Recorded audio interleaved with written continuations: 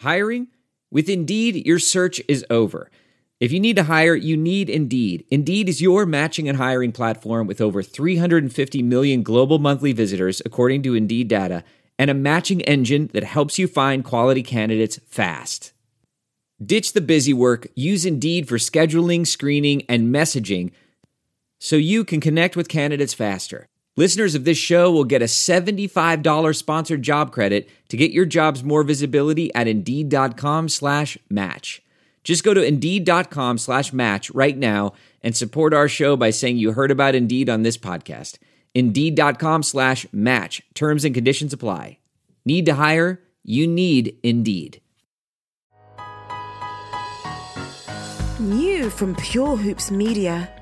Power Moves, a look at the deals that shaped the wildest offseason in NBA history. Which ones will have the biggest impact? Here's our mover and shaker, Eric Newman. Last season, the Philadelphia 76ers came within one Kawhi Leonard miracle shot of making it to the Eastern Conference Finals. With Toronto poised to take a step backwards without Kawhi, the Sixers are considered no worse than the second-best team in the East behind the Bucks, with many feeling the Sixers should even be the favorite. Gone are all-star Jimmy Butler, three-point specialist J.J. Redick, and backup center and fan favorite Boban Marjanovic. In are superstar glue guy Al Horford, shooting guard Josh Richardson, and backup center Kyle O'Quinn. While the Sixers will certainly miss Redick's 40% shooting from downtown, Horford is a solid long-range shooter at 36%.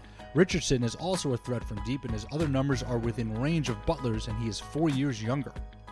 With alpha dog Butler now in Miami, it will be up to Ben Simmons, Joel Embiid, and Tobias Harris to do more, especially late in games. With Simmons a reluctant outside shooter, Horford should help him on offense since he can make plays from the high post and is willing to take shots in the clutch. Horford should keep defenses honest, which might give Simmons more freedom on offense. Horford will also help Embiid, acting as a signal caller on defense and providing much-needed rest for the big fella. Richardson has increased his scoring, rebounding, and assist numbers in each of his 4 seasons. He averaged over 16 a game last season in Miami, leading the team. His biggest adjustment will be going from being a prime scoring option last season to the number 4 or 5 option on a much better team. If he can handle moving down in the pecking order while still working hard on D, the chemistry with him replacing Butler should be very successful. One of Philly's under-the-radar moves was picking up backup big man Kyle O'Quinn. He replaces Boban and provides solid minutes at the 4 and the 5. He's willing to mix it up on the boards, and he's a tremendous locker room guy. Sixers fans who have been patient and trusted the process are expecting a lot from this team. It is a bit top-heavy with a bench that appears thin, but if Coach Brett Brown is able to find the right blend of roles and minutes, the process might be nearing completion. Power Moves is a production of Pure Hoops Media.